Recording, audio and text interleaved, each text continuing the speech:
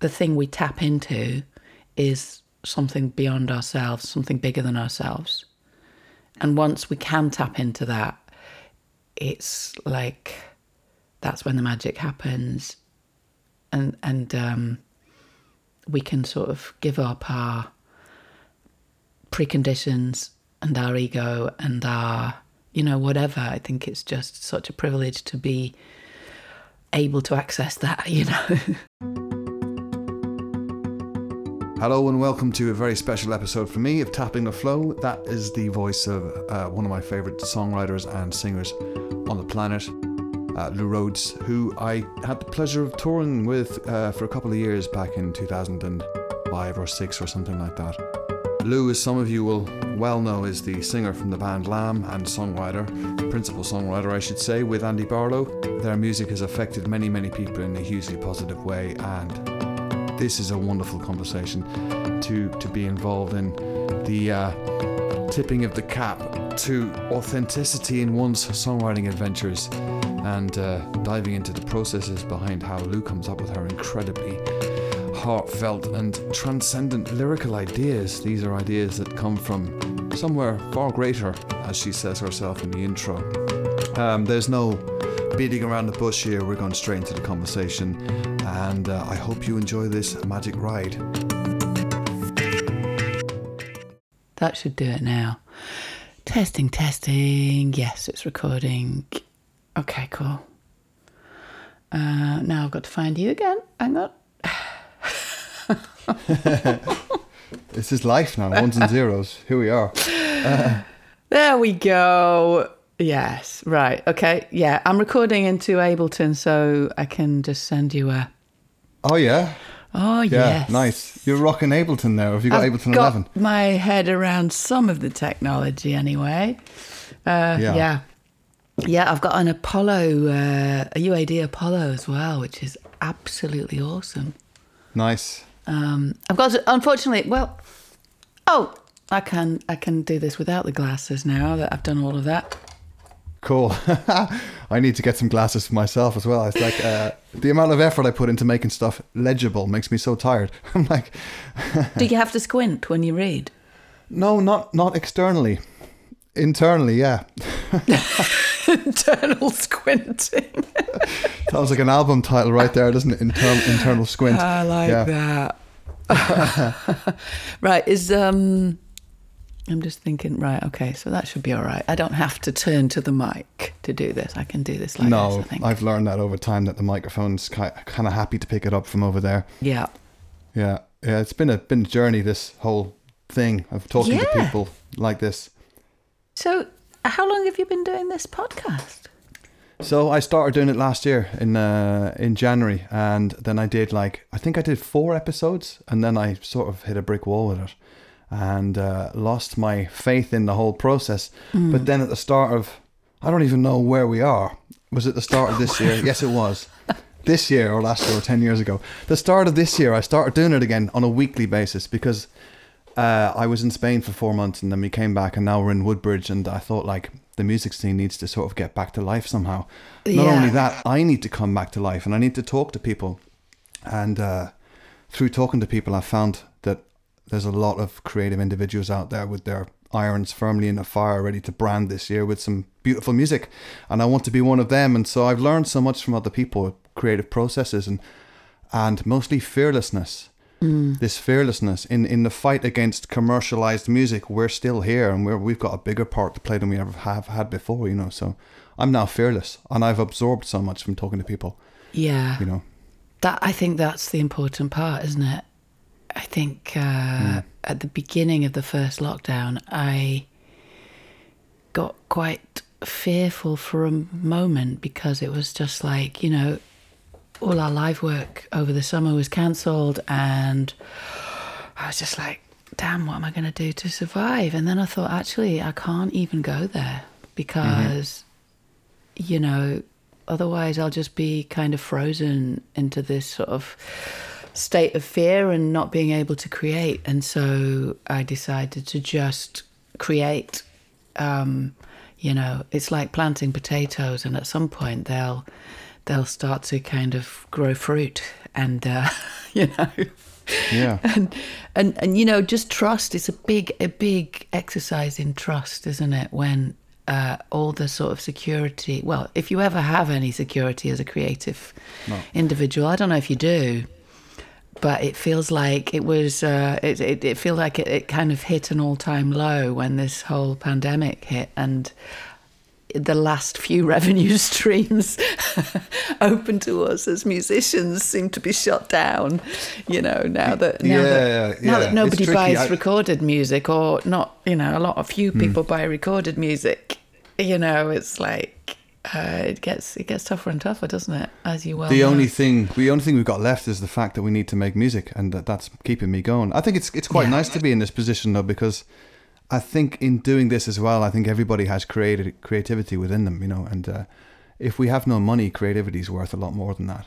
There are so many things that are worth more that we're missing the point of. Like, I was having this conversation with my kid this morning.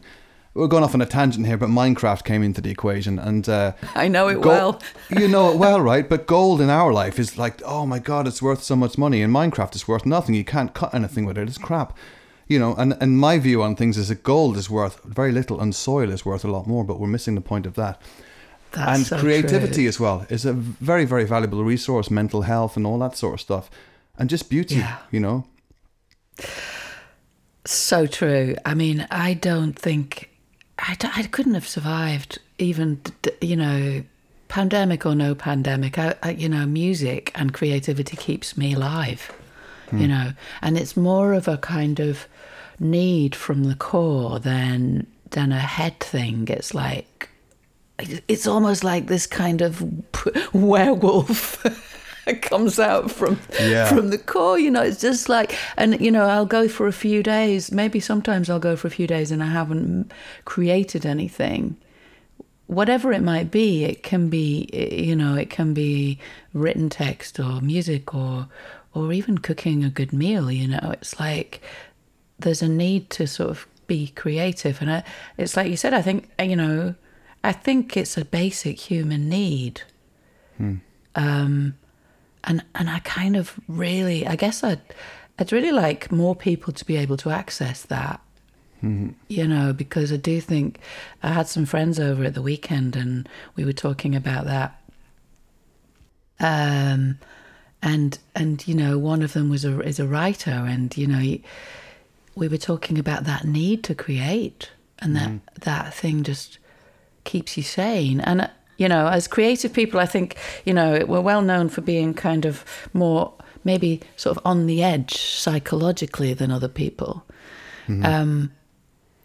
But I also think that we have the capacity to find more joy through our creative process, and so it's a double-edged sword, I suppose. And I guess I'd like to encourage more people to leap off the edge with us, really, you know. Yeah, where to start with that? I mean, for sure, it's. I've described it, I think, for myself as everybody possesses creativity, but not everybody is possessed by it. And I think that we're possessed by it. Yeah. You know, and so I think one of our roles in life is to sort of open up possibilities in every single aspect of it. Like you say, cooking a meal or whatever, cleaning a window. There was a guy cleaning the window. Everything is creative. There's an energy to it, and it's part of the flow, you know. And for me, like, I think creativity is accessing something that needs to be accessed deep within the tunnels of where I am. Like, I don't want to stand in the light not knowing what's inside the tunnels, so I go into the tunnels and I excavate and I come out with this thing, and I'm standing there going, oh God, but maybe it's not for anybody but myself. But the act of doing so is what creativity is about, maybe not what you find. So true. Actually, that's so weird. You're talking about going into dark tunnels. I wrote a poem about that yesterday. Oh, yeah? Yeah, I've been... so basically during this kind of lockdown, I kind of realised that I needed to kind of diversify. So in the first lockdown, I started to teach myself piano, and that's been such an amazing process, and it's like a sort of daily meditation. And then more recently, I've started training as a psychotherapeutic counsellor. So I've started a foundation training, which is just one night a week. And somehow through the process of that, I guess that whole process, the first thing you have to do as a counsellor, when training as a counsellor, is to get to know yourself and all your inner processes. And so it perfectly dovetails with the whole creative process as well, you know. I mean, Carl Jung, I mean, he's psychoanalytical, which is another strand completely. But he was a great painter, and he used painting to sort of channel his subconscious.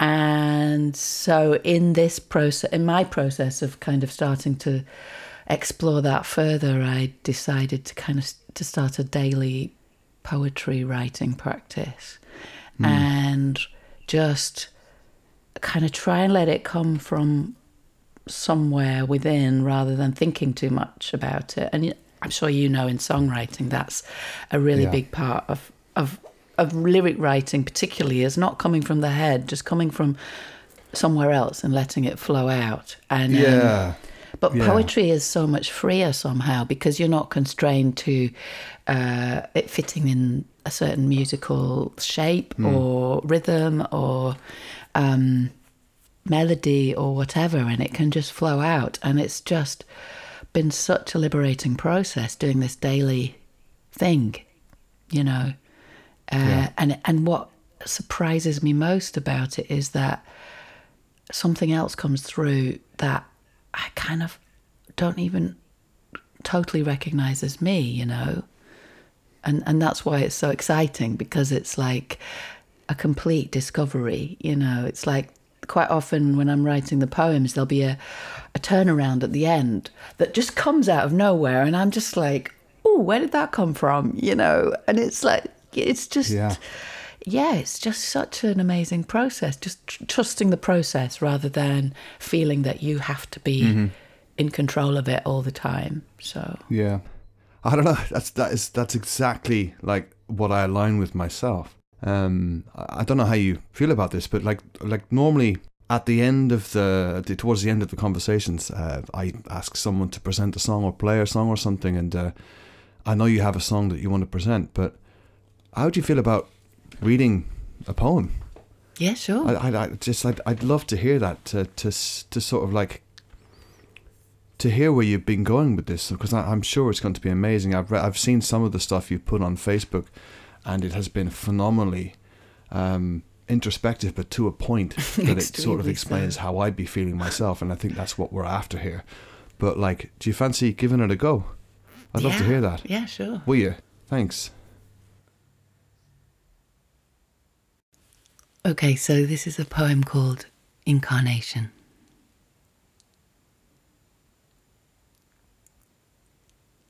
Each passing year, they grow deeper, these roots of mine. In the darkness, they push through the stubborn soil made hard by winter's chill. Granular and unforgiving, the earth pushes back, its strength holding me nonetheless, naked ground. I could run and hide, find sun and light, never ceasing to move away from myself. But this stillness, when the days grow short, is time for the soul to go beneath, to search the tenebrous corridors of existence for gems of knowing left untouched, and emerge with a radiance found only in the most ominous shadows. Counting the rings of age, I find evolution in each cycle, this life that tests and turns. Each line a blessing of burgeoning truth in this quest from birth to death. For what is incarnation, if not the most exquisite gift? and our time here is short for all we have to do. Wow, that's absolutely Thank you. stunning, and I'm going to have to go over that and absorb it and digest that again. But that is phenomenal. Can't believe we're actually talking about that now as well. I mean, that's you inside the tunnel chiseling away until this thing falls off, and there's the gemstone. But that's like, so this is it, right? You need to get out of your own way when you're really writing something. Totally. And the best lyrics are the ones that you don't fully understand until months later. They sort of like, they're ahead of the curve. They're sort of predicting how you're going to feel, you know. And I think that I personally have missed being able to do that, because I think the workload has been like, make music for making money, library music, sync music for films, this kind of stuff that's not where I am best. I'm only okay at that. I'm not my best at that. So recently I have finally, after talking to people over this, like last year I spent 4 months in Spain, played a lot of music, went through every single sort of aspect of who I was, you know, acoustic, experimental, and now I've come out the other end of it. And I played a song in a church, local church here, and Ableton looped it up. And I listened to that, and I don't fully understand what I'm saying, but I know that that is something that's far more than I am. I'm not channeling it. It's sort of like it's coming from somewhere else, and I'm guiding its existence. And that is what you're describing in your poetry writing. Maybe for yourself as well, you've obviously had to be wary of commercial pitfalls, haven't you? But you've also had to be a little bit wary of how they're good for you in some ways. You feel free from that now. Well, you know, not totally free. I just finished working on a track for a movie trailer company. Nice. Which was wonderful to do. It was with a producer out in LA, so we did it all, through Zoom or whatever, and I recorded the vocal over here and sent it over. But he trained with Hans Zimmer, so it was kind of like beautiful string arrangements, and it was really exciting and inspiring to do. And I guess it's like you were saying, it's, you know, you've got to do those things. I mean, those things are rewarding in their own way, you know. And actually, to be fair, I think because I'd been keeping this daily poetry practice, the lyrics flowed from that place anyway, and also because of it being like a film trailer piece rather than an actual song, it was kind of quite open in terms of structure. But you're totally, you know, when you say about getting out of your own way, I think that's hopefully what we're all aiming for, you know. I mean, when you think about painters and, you know, all creative people, I think the magic of it, the thing we tap into, is something beyond ourselves, something bigger than ourselves. And once we can tap into that, it's like, that's when the magic happens.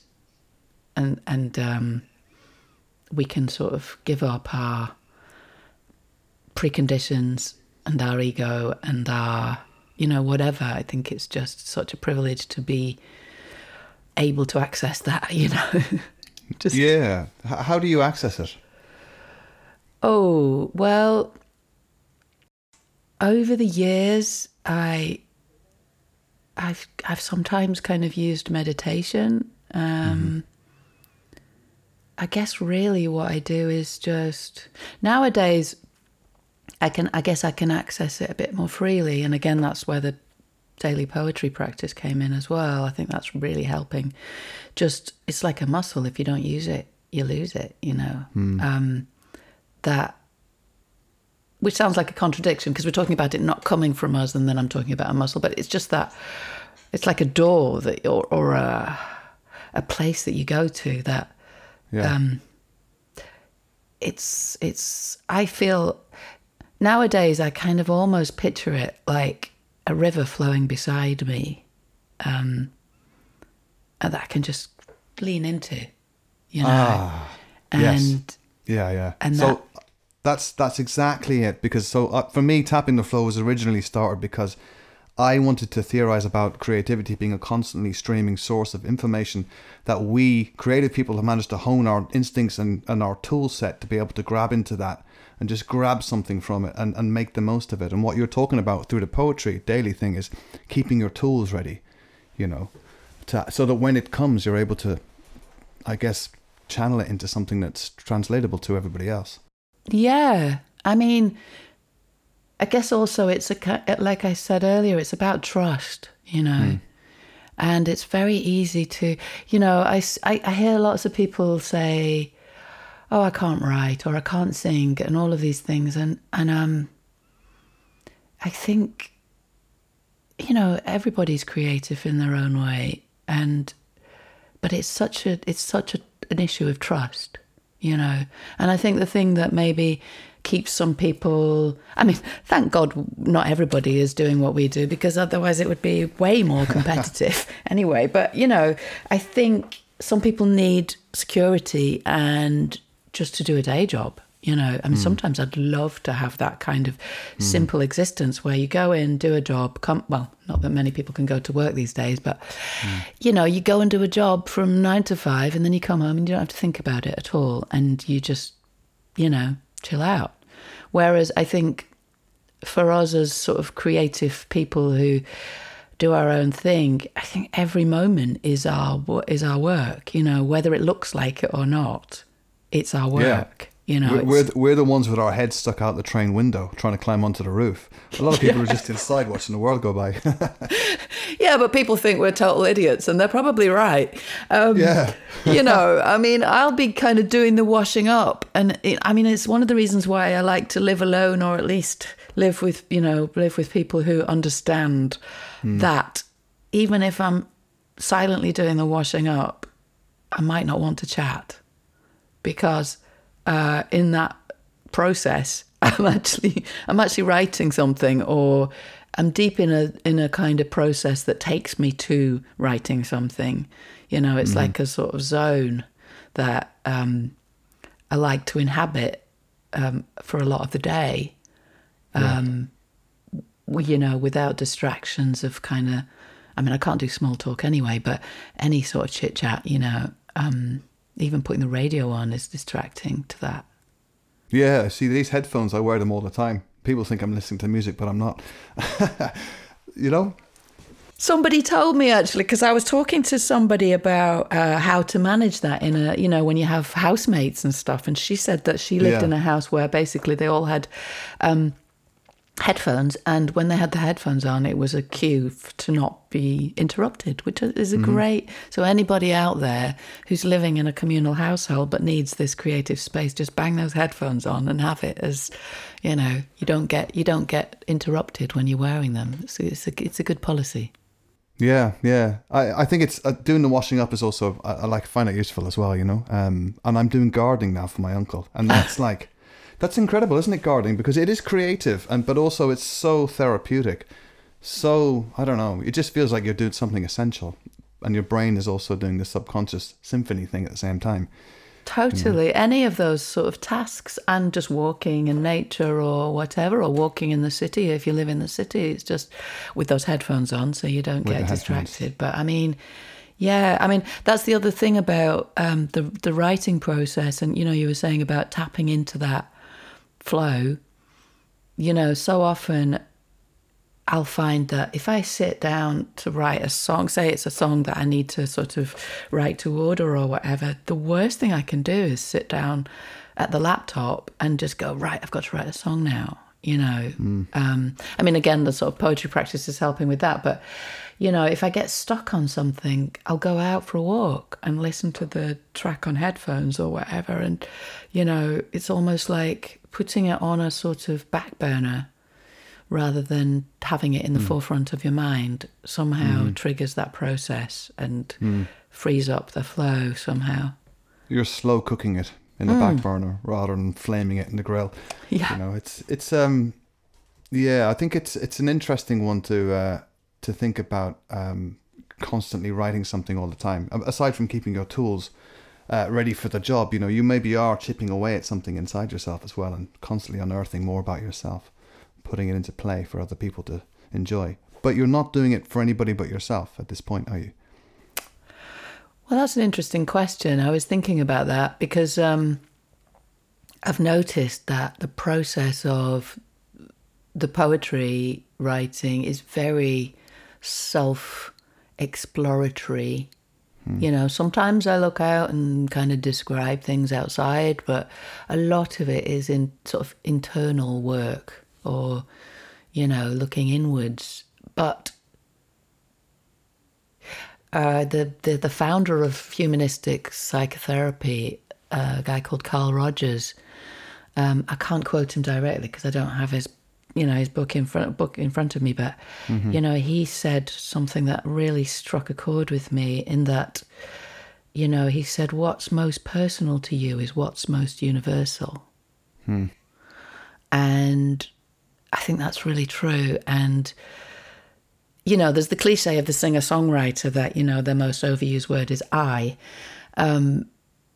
But I do really think that that's very true, what Rogers says there, that, you know, each one of us, if we really tap into the sort of depths of our emotions, although it's deeply personal, it also has that universal appeal. And so it's almost like, you know, you were talking about excavating and digging into tunnels of the psyche, you know, and you're in sort of in a world where you might never have been before. And through doing that, it's almost like we can be clearing the way for other people to kind of make a similar journey, you know, or tap into things that other people recognize as part of their journey that they've already begun, but they might not have joined those dots, you know. And, you know, when I'm listening to music, sometimes I'll hear a song and it's like that person has written that song from my heart, you know, and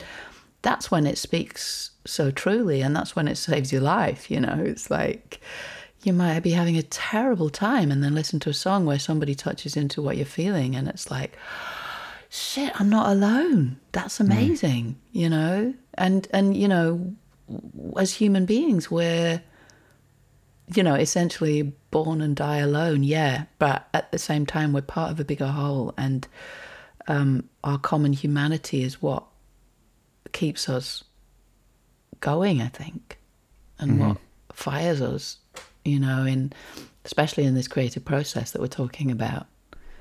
It's about it's our job, I think, to dig deep and to show that it's okay to put that out there as well, you know.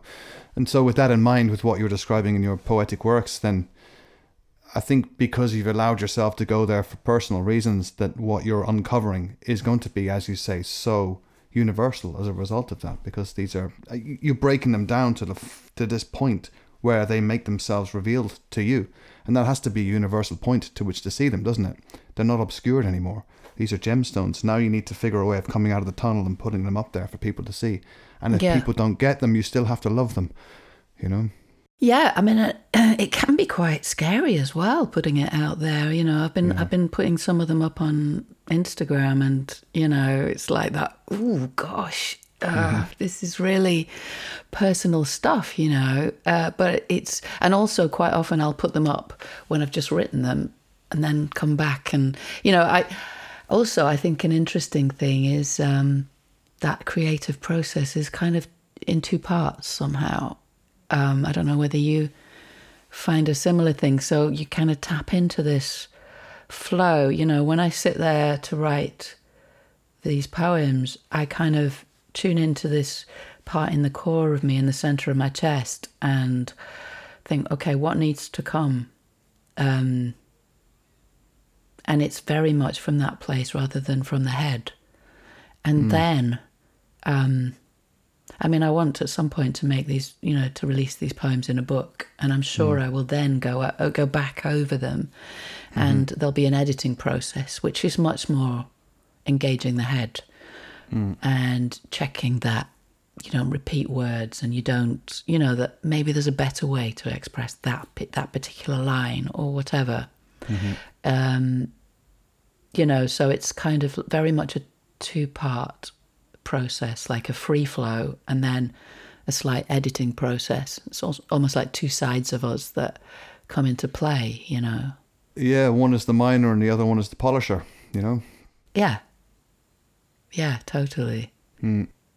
It's and I think it's very important that the polisher is not involved in getting the stones, and vice versa, you know. Yeah, and I think that distinction is what helps us to be creative and to trust that process, because you know, like I said, so many people will say, no, I can't sing, I can't write, because that editor is so big in their mind, you know, that is kind of there blocking everything, going, no, you can't do that, no, that's shit, you know. As soon as you write something on the page, no, shit. And you know, if you read any kind of creative texts, I remember years ago reading On Writing by oh gosh, what was his name? The guy who wrote Jaws. Anyway, if you read any text on writing, you'll be told to just write, you know, without thinking about it and without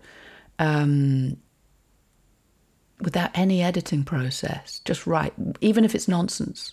Just write. Whatever comes, and then go back and read it. And that's when the surprises happen, like we were saying, you know, that's when the kind of, oh, wow, where did that come from? And then you can start to shape from there. And you can, you know, you might find just one sentence that lights you up. And then it becomes like all about that sentence. And then that leads you down an avenue that you wouldn't have even begun to explore if that bit hadn't come out. And, you know, so it's like a magical mystery tour, isn't it, at times, where you just like, you're off, you know, it's just like that one little thing and then you're off, you know. Yeah. I think I've been guilty of being, I guess I did have writer's block. I had it. Until I said the words, I had it all the time, you know, but it was the only person telling me I had writer's block was myself. And of course, and as soon as you adopt that sort of terminology, you're in trouble, you know. But I went to a songwriting workshop thing with this guy, Chris Difford from Squeeze, and it was cool. Like, I thought we'd be writing songs about this, that, and the other, and it'd be very sort of, you know, collaborative songwriting, which I'm not really a huge fan of, I'll be honest with you. I can do it, but like I said, not as well as other people. But the first task he set us was to write a song about somewhere you grew up. It could be about anything. And I just went, okay, I have permission now. And then I wrote the song, and yeah, it sort of started off based there, but it became something else, and it's exactly what you're talking about. The trust was there. And it's silly to use, like, give myself permission to do this. I mean, it's nonsense to have to give yourself permission. But I did think that I needed to give myself permission just to get out of my own way as well, you know? Totally, yeah. And also to let yourself be uncreative for a while as well sometimes, you know. I think it comes in ebbs and flows, you know, and not to give yourself a hard time if you're not doing anything, because that's still digging the soil, you know. It's still feeding the soil. Maybe the soil needs to be fallow for a while in order for the kind of new shoots to come out. You know, it's like, you know, like I said, I think every moment is part of our creative process, whether we're actually making something or doing something or not. You know, it all feeds in to that, whatever comes out next, you know. And I think it's very easy to give ourselves a hard time if we feel blocked or whatever. But it's bound to happen, isn't it? You spend a life, you know, as being creative. You can't do it all the time. Yeah, I think I tried too hard, and I bought these songwriting books, and I was like, oh, okay, cool, you can rhyme this, and oh, that works, and then, God, now I've got to forget all that knowledge, because it's like, it just throws you off the scent, you know. You're following somebody else's trail there. That's not right. It's not going to take you to the gemstones. That's going to take you to the mall where they sell horrible smelling perfume and stuff. I don't care about that. Yeah. I want to throw a piece of coal through the window, you know, but I need to find that piece of coal. So I love that analogy. Yeah. The kind of off the peg songwriting school. Just, yeah. It can be so destructive, right? To learn that stuff. But then you have to go and unlearn it. And that's, oh my God. And I think to think outside the box, you need to know what's in the box. But maybe not. Maybe guess. have a go. Yes. Yeah, I have experienced that at times, and that sort of, pressure to write in that way. And to me, it's soul destroying. It's like, it makes me feel quite queasy. Yeah.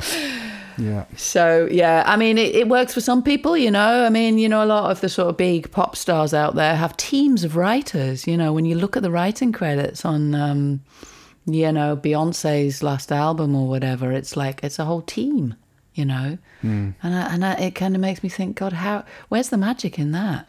You know, it's like it's an industry. It's like a production line, you know. I mean, yes, some great songs come out of it, but I let them get on with it. You know, that's cool. You know, if people want to work that way, but it's not really my vibe at all. Wouldn't it be interesting to hear something that Beyonce just sat down on her own to write then? You know? Yeah. Without the first line writer and the third line writer and the person who wrote the fourth word in the last line. You know, that kind of stuff. Yeah. Yeah, it's a scary world out there. I mean, the sort of commercialization of music is quite, I guess, quite terrifying, isn't it? In a way, in terms of this flow we're talking about. I guess it's that thing that I guess we touched into at the beginning, just about once you start making it about money, you lose that magic, you know. I mean, we all need to make a living, you know.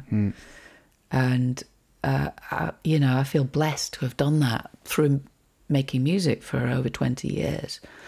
But that's getting more and more difficult because of streaming and stuff like that. So, you know, but at the same time, I just cannot allow myself to worry or to make the earning part of it a priority, you know. I just, again, that's another aspect of the trust, isn't it? Just to trust that you will be okay. And and also let's face it, that streaming side is so bad. There's no fixing that. I mean, apparently, I think it was Gary Newman said that he had 1 million streams on Spotify and he made 30 quid, which, let me put that in perspective here, Spotify, if you're listening, that is enough to pay for 3 months of Spotify. Brilliant.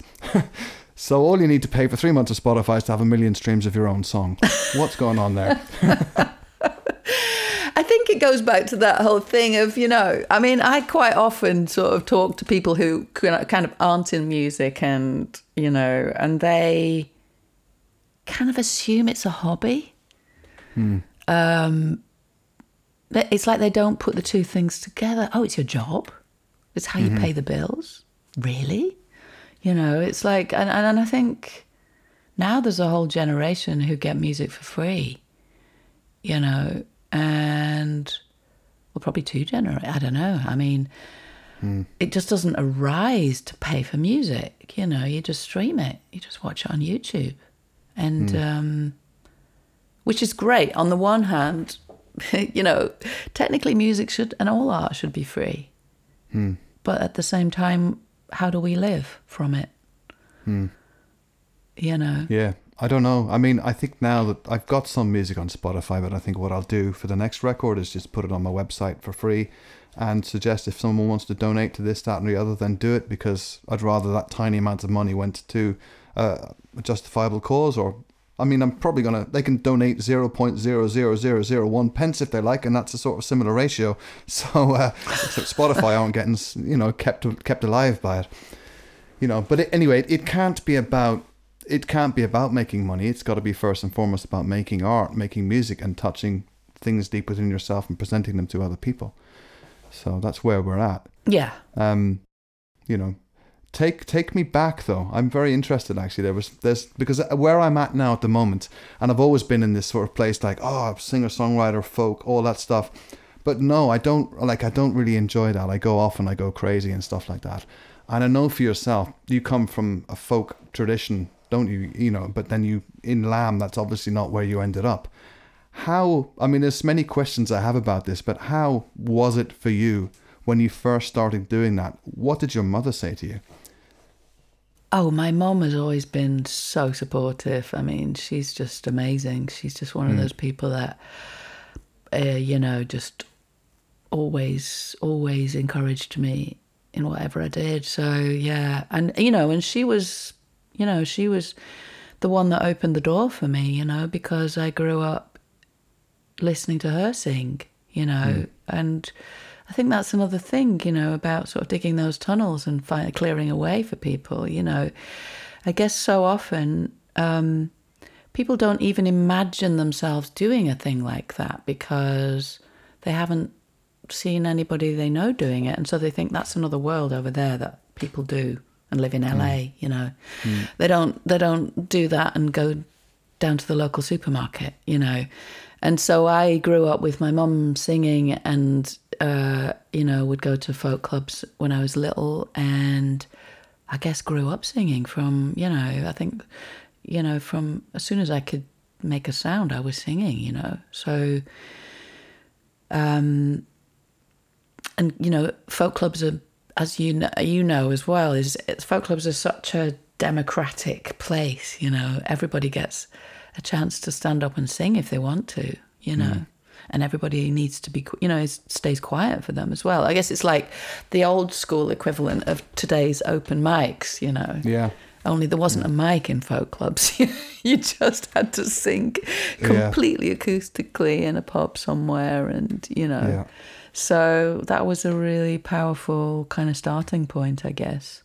Yeah. But worlds away from Lamb in many ways. Yeah. From where you went. Yeah, totally. Was there ever people saying to you like, why are you doing that? Why don't you just do this? How did you deal with that? I'm sure there must have been people saying that to you. How did you deal with it?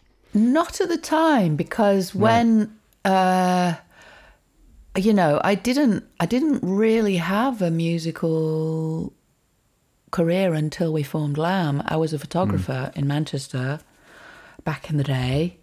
I'd been in bands when I was a teenager and stuff like that. But I'd ended up being a photographer and doing kind of music and fashion photography in Manchester.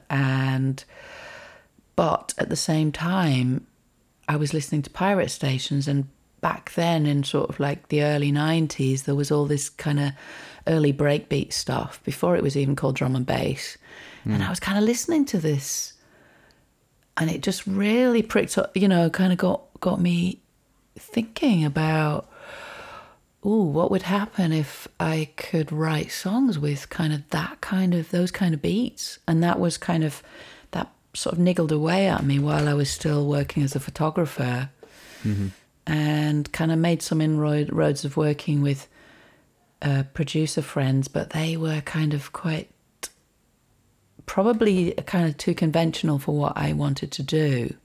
Yeah. And that's when a friend of mine who was a DJ mentioned Andy Barlow, and I got in touch with Andy, and we just went into the studio and just threw ideas around, without much kind of preconception or without planning it. Mm-hmm. And then it just took its own momentum from there, really. So even though it wasn't, that sort of traditional folk background that I'd come from, it had its own thing. And, I think, especially if you listen to our first album, you can really hear that in the songwriting, and in the sort of the way I use my voice, I think. So it was a kind of folk in a way, I mean, folk music is contemporary music when you think about it. Absolutely, yeah. And grime is music, folk music essentially, isn't it? Everything like that. Yeah, I mean, we were doing our own folk music. Although I have to say, the worst travesties of that nature, I wouldn't. Yeah, let's not go down there. But so no, people didn't say, why aren't you doing folk? But there did come a time when we split the band in 2004, where I kind of started yearning to do something more stripped back again. And I think it was a time also when Andy and I were going in such different directions as human beings as well, that it was a good time to kind of strip things back and just take some time apart away from that project. I also split up from the father of my kids and moved out of London, and it was just like it was a proper, death and rebirth, really. Just strip everything away and start again almost, except obviously not my children who came with me. And we went and lived out in the sticks in a crazy community in an old recording studio out in the southeast of England, and it was a really big sort of rebuild process, and that's when I did my first solo album, which was really back to basics and back to those folk roots, So I remember it well. I think it was. That's when I first really discovered that side of you. I wasn't aware of it in Lamb at all, that there was that side. Even though vocally you were quite experimental in the way you were singing, probably more because you were bringing folk elements to the craziness. Before we get on to that though, like what was that first, when you played with Andy first, when you did that, what did that feel like? Did it feel like, this is new, this is inspiring me to come up with these words, I'm going into this tunnel in this way now, and I'm grabbing this and I can throw it on that fire over there and it's going to turn into a firework display? Was it explosive? It was quite magical because, I'm sure you'll recognize this when you have, it's like with these sort of creative things, again, it's not really from the mind. And so you might have an idea of something you want to create, but you can't explain it to someone else, So you can't say, okay, so let's do this, this, this, and this, and this is what I want to get out of it. In other forms, you might have a meeting and do a flowchart or a spreadsheet, but not in a creative. It doesn't really work on something creative. So you have to kind of just throw yourself in and get yourselves out of the way, and that's exactly what we did. We just kind of had. Andy had some free studio time out in Leeds where he'd done some work for somebody who had a nice studio. And so we went and slept on the studio floor and just kind of, threw ideas at each other. And it's, I remember, do you remember Fila Brasilia? They did an early remix for us. Anyway, Steve Cobby, who's also very much into Zen Buddhism, which is kind of one of my big, I guess, long-term influences. They did one of our early remixes of Cotton Wool, and I remember him saying, it's like throwing stones together and something comes out, it's like that very Zen process of throwing stones together, and you're surprised at what comes out, and that, it's with one of you doing it, this thing comes out quite often that you didn't expect, but then you bring another person into that equation and start throwing stones at each other, and it's probably even more of a kind of surprise what comes out, because it wouldn't have come out with just one of you. Isn't that then where you find, like you say, but you find something totally new that you didn't know you were looking for? Like you say, you didn't have the language to do it, but in teaming up with somebody else, something totally new emerges, and then that inspires you in other ways, and you keep feeding this new thing until you've got something that's completely off the charts. Yeah, and totally. That's what you did, isn't it? Yeah, and that's the joy of especially writing a first album, because you're still surprised by it yourself, It's like so many of those songs on that first album were just like, my God, where did that come from, Yeah. And we didn't really know what we were doing, We didn't really, like I said, we didn't have a plan. We just were doing. It was like an adventure. We were like two kids in a toy shop, kind of. Did you feel called by the music to then bring it to life at some point? Did I feel what? Sorry. It's because with these type of things, I often wonder if that music was dying to exist. It's in the creative flow, and it shows yourself and Andy to sort of birth it. If you will. Sure. Yeah. I mean, that's yeah, again, I think that's really true. It's like sometimes I mean, people often describe the creative process as like making a sculpture out of rock, when it's in there and you've just got to kind of chip away to find it, And yeah, again, it's just all about being able to throw yourself into that process and trusting that, something will come. And I guess it's kind of like alchemy as well. With some people it doesn't work, and when you collaborate with people, it's a very, I think you kind of know that you're onto something. And that's what happened with Andy and I in those early stages. We knew we were onto something. We didn't know what it was, but it was fun, so we carried on. Yeah. And then after a while, like we were speaking about leaving a field fallow, that's essentially what you did with that in setting it aside. Obviously, you needed to sort of let the field recover so that it was able to produce more stuff. Maybe at the time you didn't realize that. And you did your own folky sort of stuff. Was that, at the time you did that, was that a solution to a problem?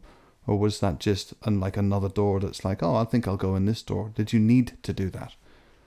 I needed to do it. I don't know that it was a solution to a problem. I think it was just that, that thing that we keep coming back to, that kind of thing in your core that just goes, I can feel it as a sort of almost physical pull from my core to just, this needs to come out, Mm-hmm. And that's definitely what that was.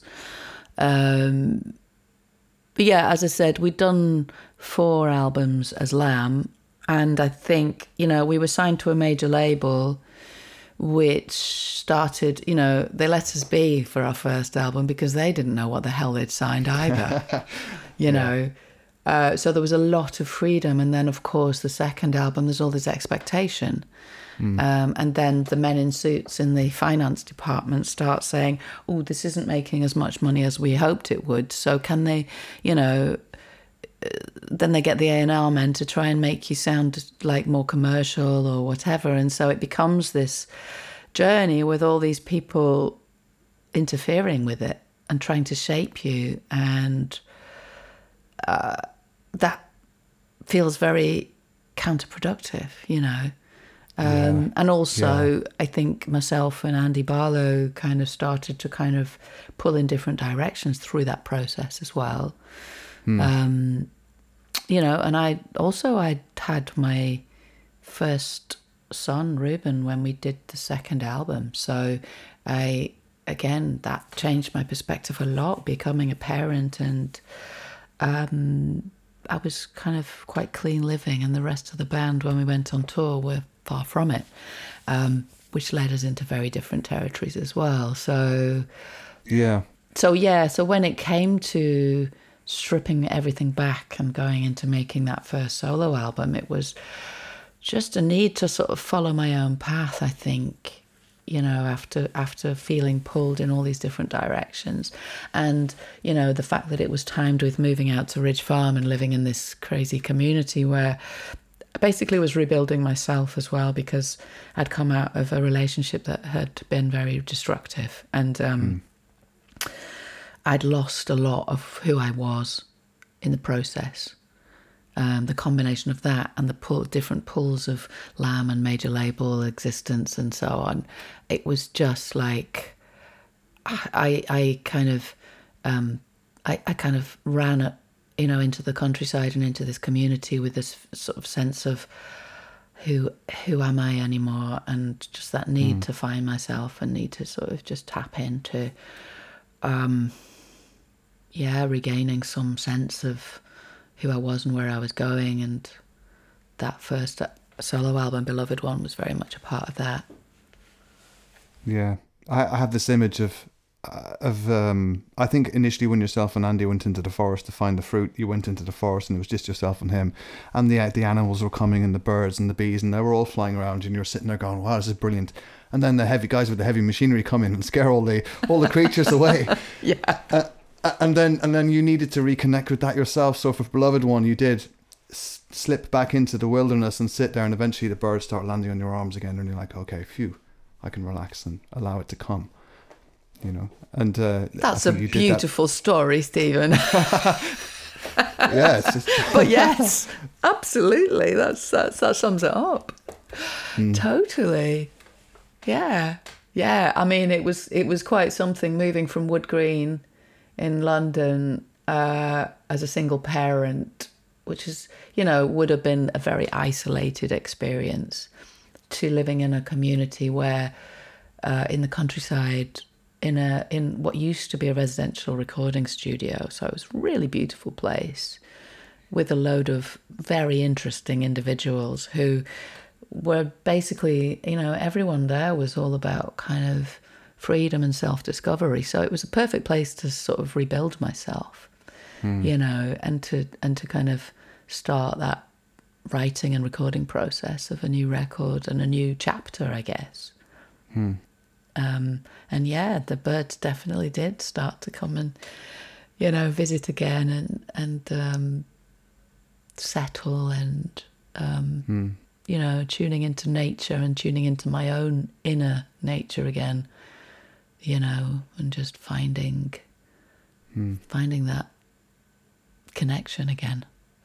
It's a beautiful record, Beloved One. Very, very Thank amazing. you. You know, and I think obviously there were some difficulties with playing it live and stuff for various reasons that we won't go into, but I think that album stands totally on its own in the field of folk music, and I think because the voice was so forward, there was such an essentiality to the performances, and I know that the producer Emre worked really hard on them, but I think that equally he did, I think, enable them to sound as they were when you delivered them. I mean, they were live performances, weren't they? The voices, I think you recorded vocal takes, like 2 takes, and that was it. You know, you were obviously in touch with the essence of the song at the time. Well, I've always been a bit of I can't really do a lot of vocal takes because you lose the vibe. So, you know, I just love those kind of first takes. It was quite funny, actually, because the studio that we used at Ridge Farm, it had been the sort of residential studio, but one of the reasons why they stopped was because they were in the Gatwick Airport flight path. So often we'd be doing a vocal take and we had to stop because a plane went over. Oh God! But wait, and also did Emre get the flight path map out then? You would expect that of Emre, wouldn't you? But yeah. I don't think he did. But also, I had to run and hide from my little son, Solly, my younger son, because he was at a very clingy stage and didn't like me going anywhere without him.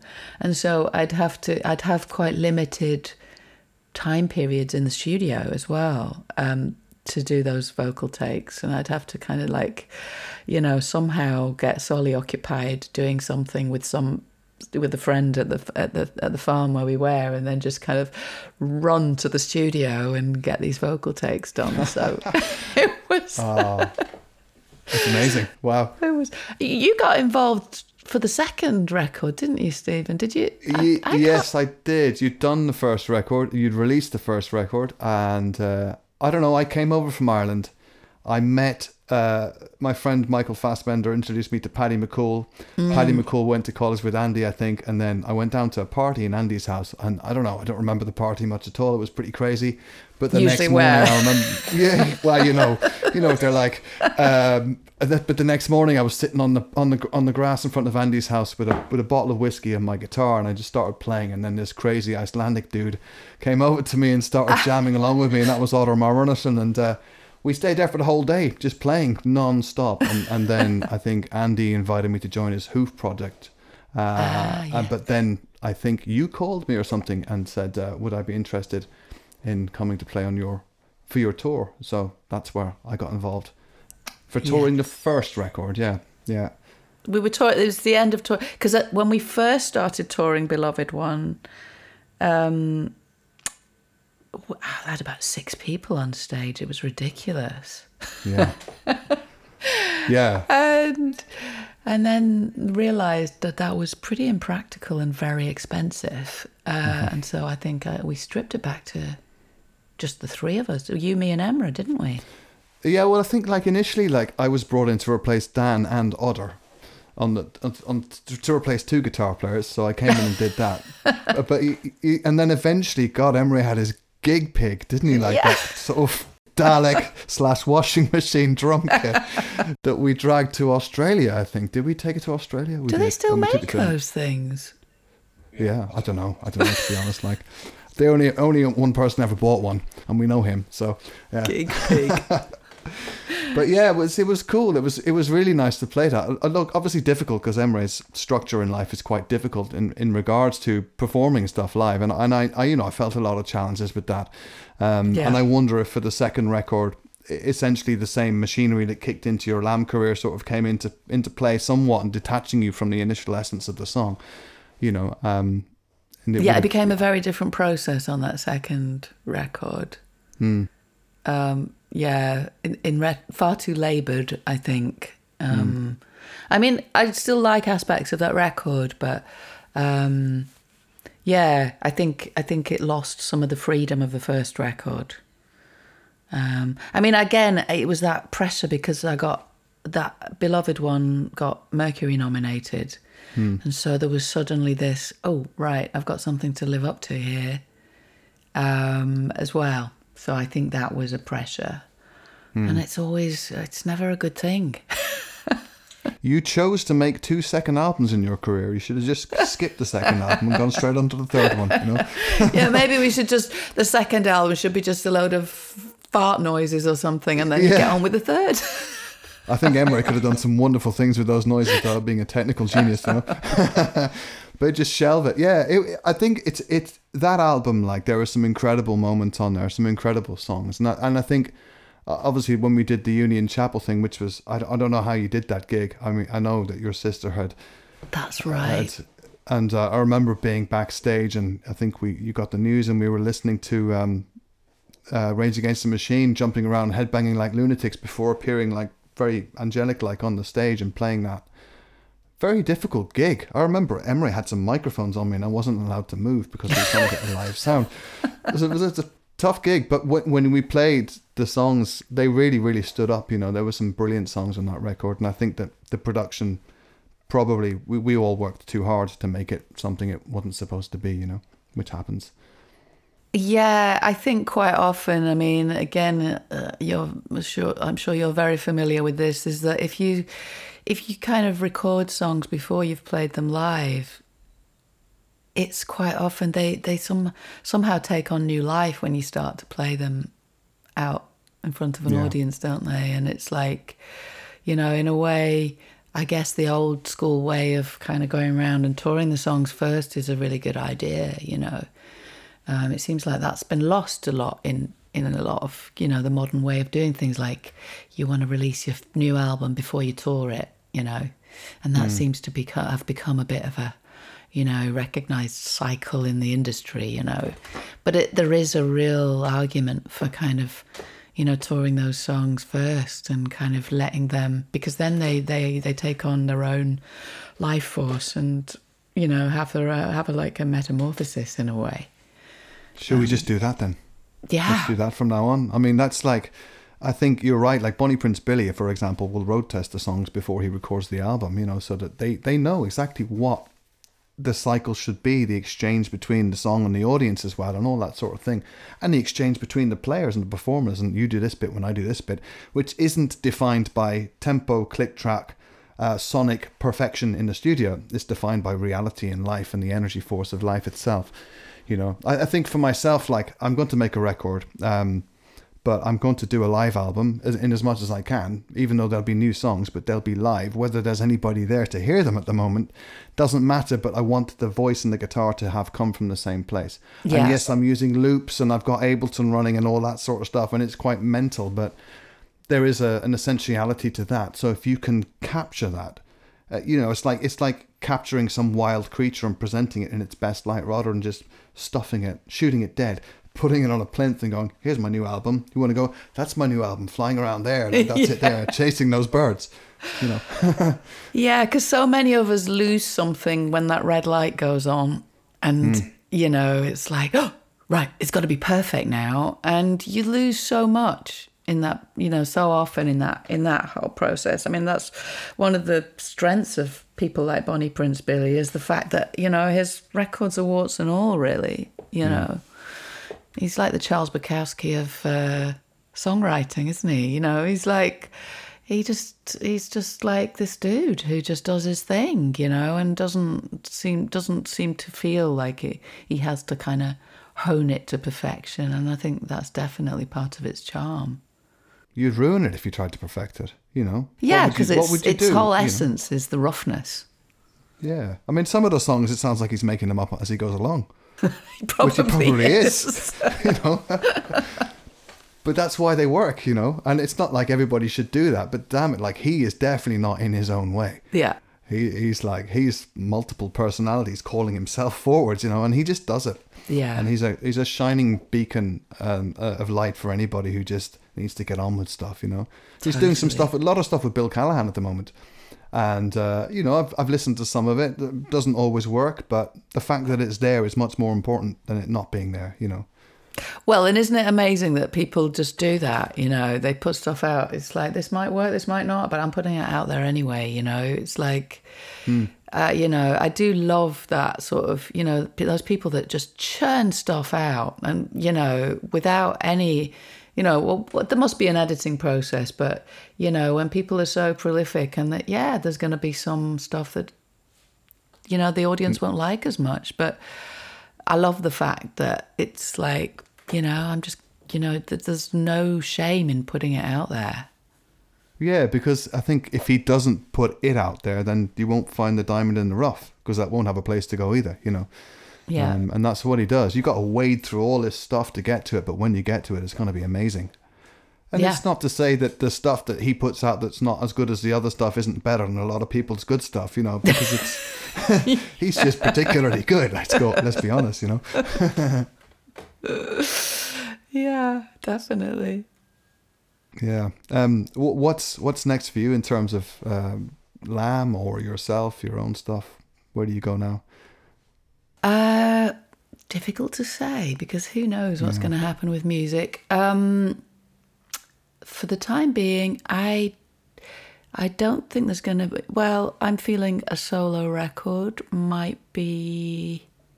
I don't know. I've got some ideas for solo songs, but I'm terrible at kind of actually seeing them through to the end because there's no deadline.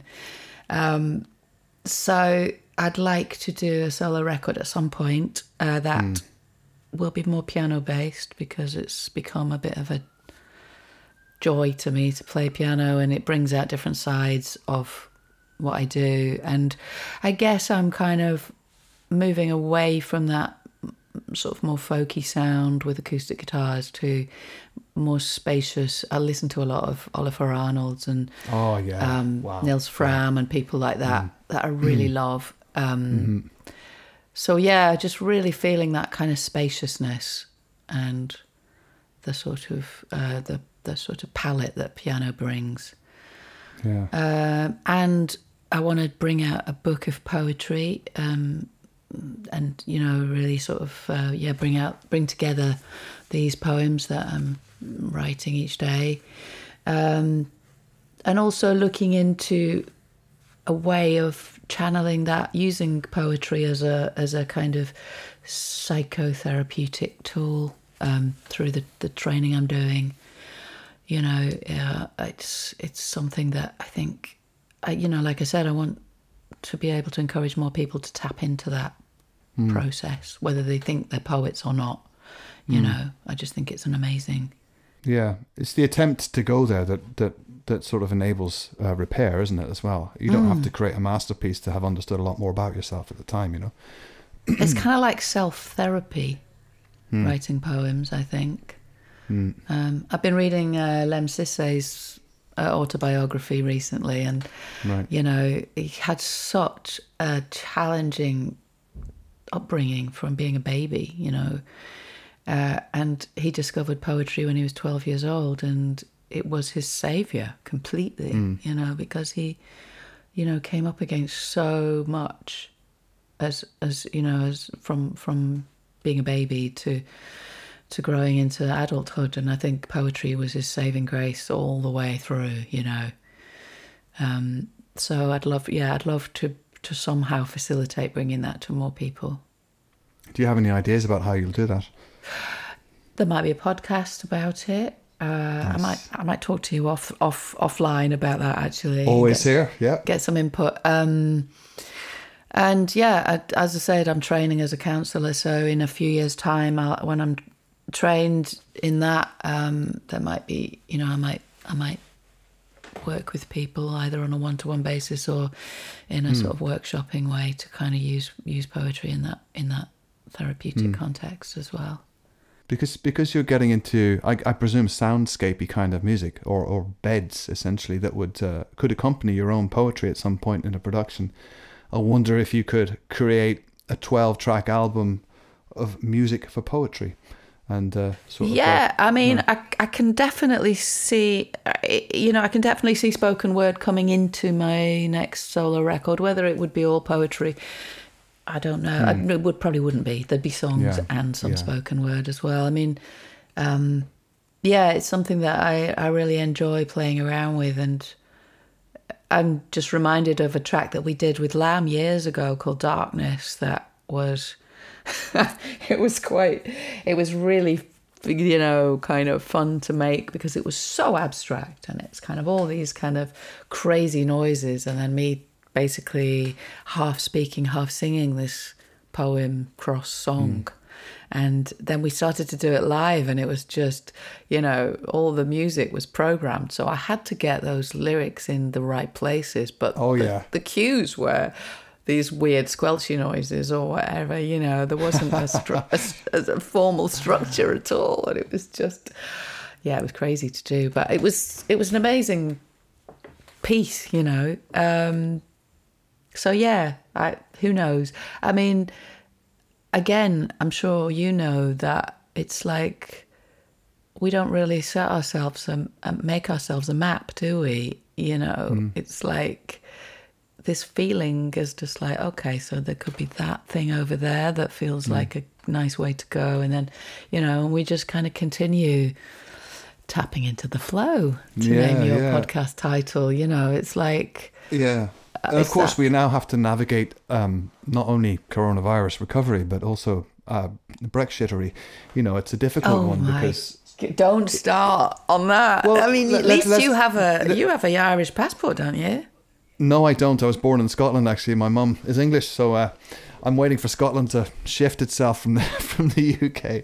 Yeah, well, that might happen, and then you could have I don't think I have any of those roots. Yeah, well, it's sad to have to wish for that to happen, though. I think, you know, but there is that we have to attach some positivity to it, though, you know, because of course coronavirus is causing a huge misstep in the way we can be as musicians. But we will recover. We will need to play places. Places need to be played.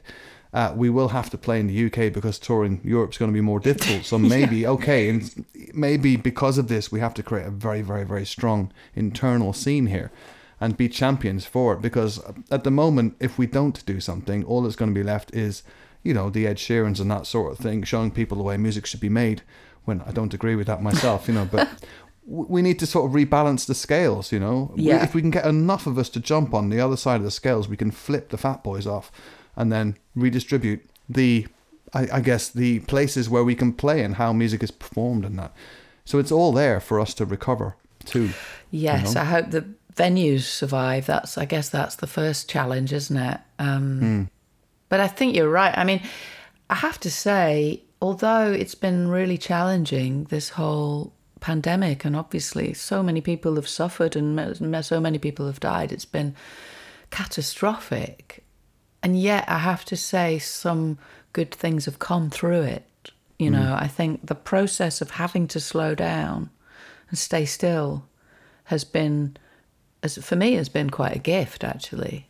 I mean, I'm a natural introvert anyway, but I've become a bit of a hermit in these lockdowns. And yet, yeah, it's made me dig into those tunnels of, and find those gems, It's made me learn piano. It's made me write poetry. It's, it's like, it's been quite fruitful in so many ways. Yeah. You're like me, so I took to improvement. I took to improving how I was singing. I took to improving what I was doing, my guitar playing, all of that.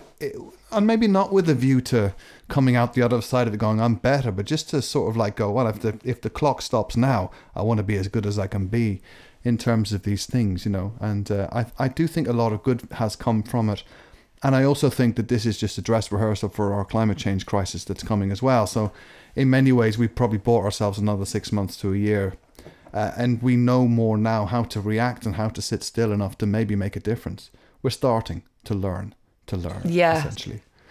Yeah, I mean, it was remarkable, wasn't it, in the first lockdown, where I remember, because we had the amazing weather, and I spent most of my time sitting outside in my sort of outside my kitchen, on I had a table outside the window, and I'd sit there and eat and look at the sky, and there'd be no planes, and it was like amazing. It was like, it was almost as if the universe had gone, okay, take this for size, and that was another magic bonus of it all. It's just like a reset button in a way for the universe, to just give everything a bit of a rest.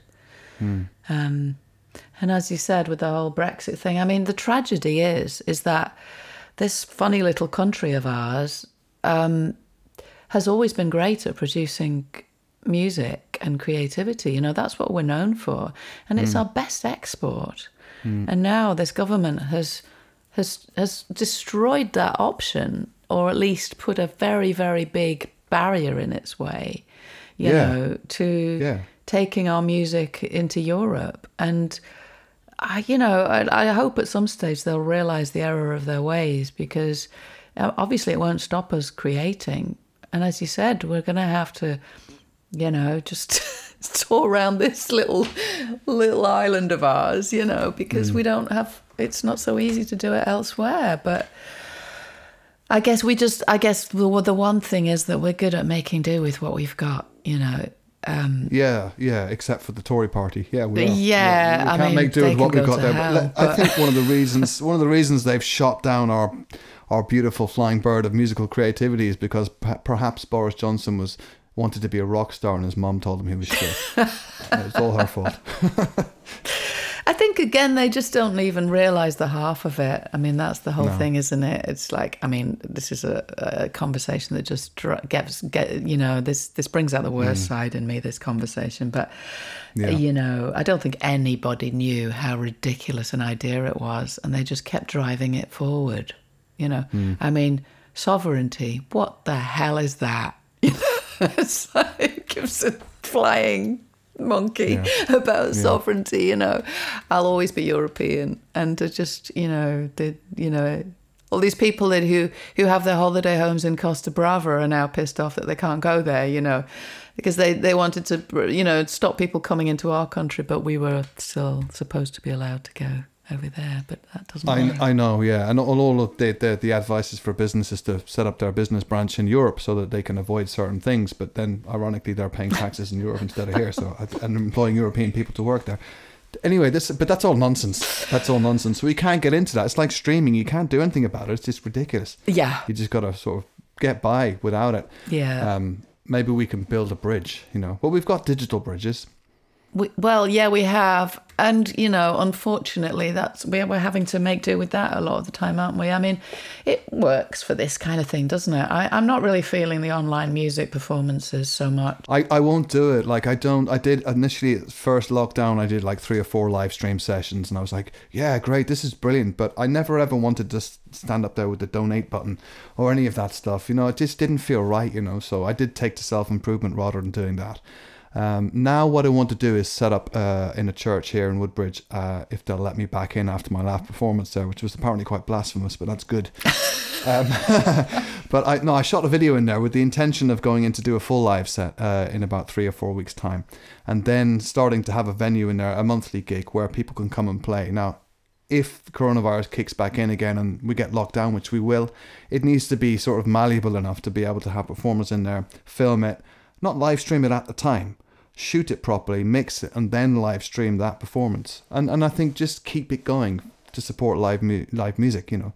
And we're going to have to be adaptable, you know. So hopefully you'll come and play if they'll let me back into the church. And if they don't, we'll go and play anyway. Yeah. You know? I better get this new album together, hadn't I? Yeah, Come and try out some new songs. Yeah. Just do it and release it. Get just like shave your head and stick your hair on and make a big beard and go like, I am Bonnie, and off you go. It's worth a try. It's worth a try. What about with Lamb? Are you doing another record or what? I don't think so. No. The last record was quite challenging to do, actually, because of these processes we've been talking about, and because I think Andy and I have gone in very different directions with that. Mm-hmm. You know, he was involved in producing, well, he's one of the producers on the last U2 album. Yeah. And so became very invested in that way of working, of being a team of songwriters, and just decided that was the way he wanted to go. And so there was a lot of push and pull, let's say, on making the last Lamb album, and I found that very difficult. And although I'm pretty happy with the album, I'm quite proud of the album in many ways, the process of it was really, really difficult, and I'm not sure that I would want to do that again. Mm-hmm. And you know, I think things come and things go. You know, Lamb have had a really good, 20-year career without the little hiatus in the middle. And yeah, I think it's time for new things. I think it's good to realise that some things have run their course and leave with your head held high as well, you know, and to accept that. Yeah. And we always said, you know, in the early days of Lamb, we always said that we'd only ever make a new record if there was something to say, you know, and I think maybe it's time to say other things, you know, in different ways. Who knows? Never say never. You know. No, you can't. No, but I think it's interesting now that you're using Ableton and getting into some experimental production techniques. Then you obviously feel a call to that side of things. That if Andy's not fulfilling that side of it, you'll do it yourself. Yeah, not that I do write at home, but I've also got a great friend up the road who's a producer who's got a lovely little studio. He's literally 10 minutes drive away. Nice. So when I do master vocals, it's great to go there, because then, you know, I don't know about you, but it's quite difficult to put two hats on and be the producer and the, you know, when you're singing a vocal, you just don't want to think about anything else. You just need to be in that zone. And so it's great to have his studio and his help up the road. Nice. So, I mean, there's actually quite a few really nice studios around here as well in this neighbourhood. Yeah. So it's great to be able to do that. Yeah. Does that mean you've recorded stuff already then? Is this for the film? I've been doing some collaborations. I mentioned the movie trailer thing, and there's a couple of other collaborations I've done with other artists that I've recorded there, and I've recorded the vocals there, and then so they'll be coming out early next year. Early this now. This is early next year.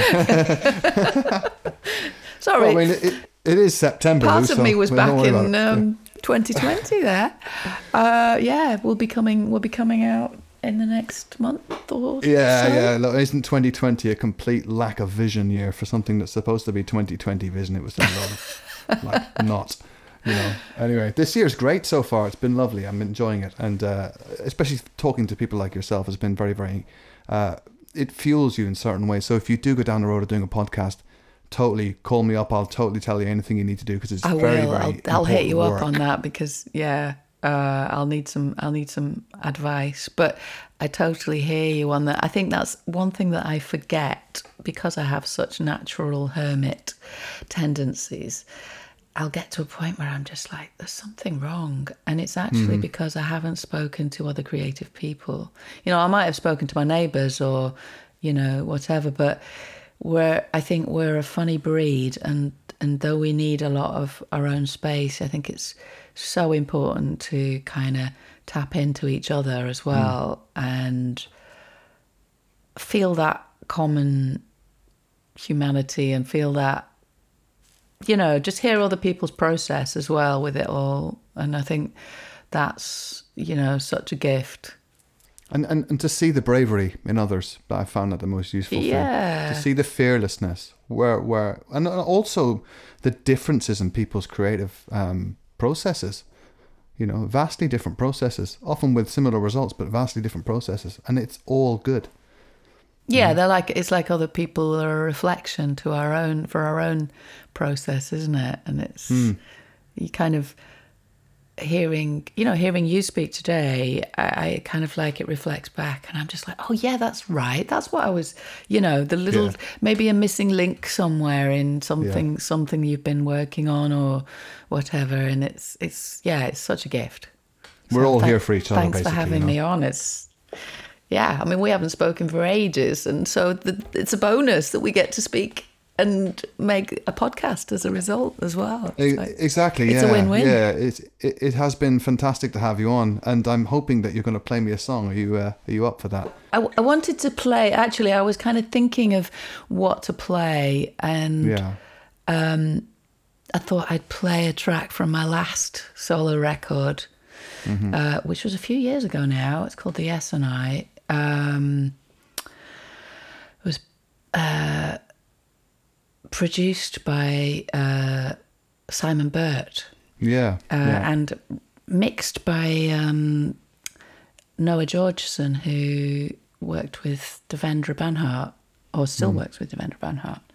And there's this track called Magic Ride at the end, which kind of seems to kind of speak a lot of what we've been talking about, you know, in a way of kind of just letting things carry you. And it also has a bit of it's a lovely piano part played by Simon that I've since learnt in my journeys with the piano. And so it's a nice little sort of bridge to new ventures, I guess, in terms of whatever solo work I might start to do. And it's got some beautiful cello by the wonderful Danny Keane, who we both know. So I'd like to play Magic Ride.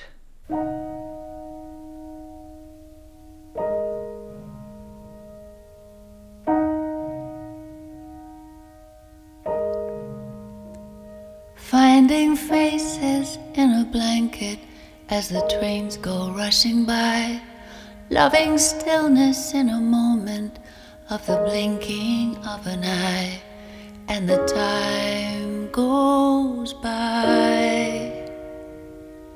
Every rise and every fall on this magic ride, and I'm thankful for it all. Every day a new beginning, each and every single cell, and a tingling in the senses that no tongue can ever tell. And the time goes by, every rise and every fall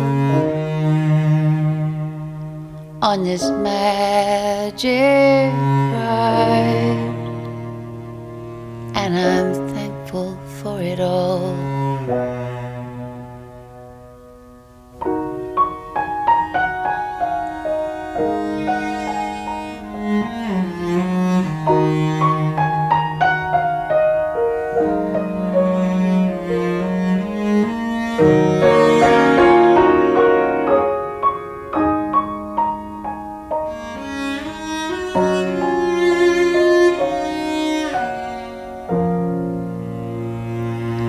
Everyone can hear the chatter, everyone can know the love, But it's good to know the difference in this world we're dreaming of.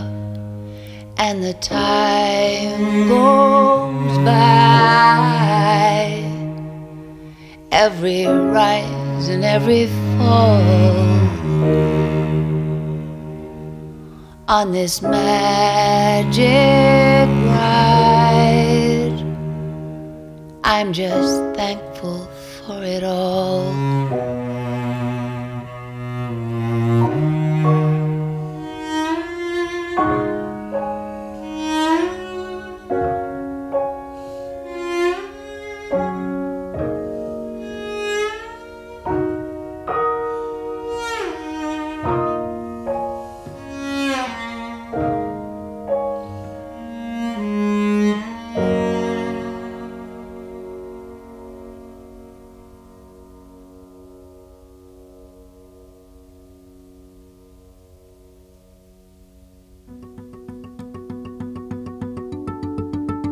What a lovely way to end a lovely conversation.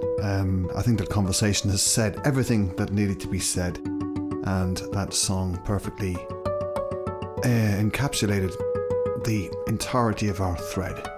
I'm going to leave it at that. I've been very happy to be part of this conversation, very happy to have tapped the flow with Lou Rhodes, and I hope you've enjoyed that one. Stay tuned. There is a lot more amazing stuff to come from Lou. Thanks again for tapping the flow. Take care. Bye bye.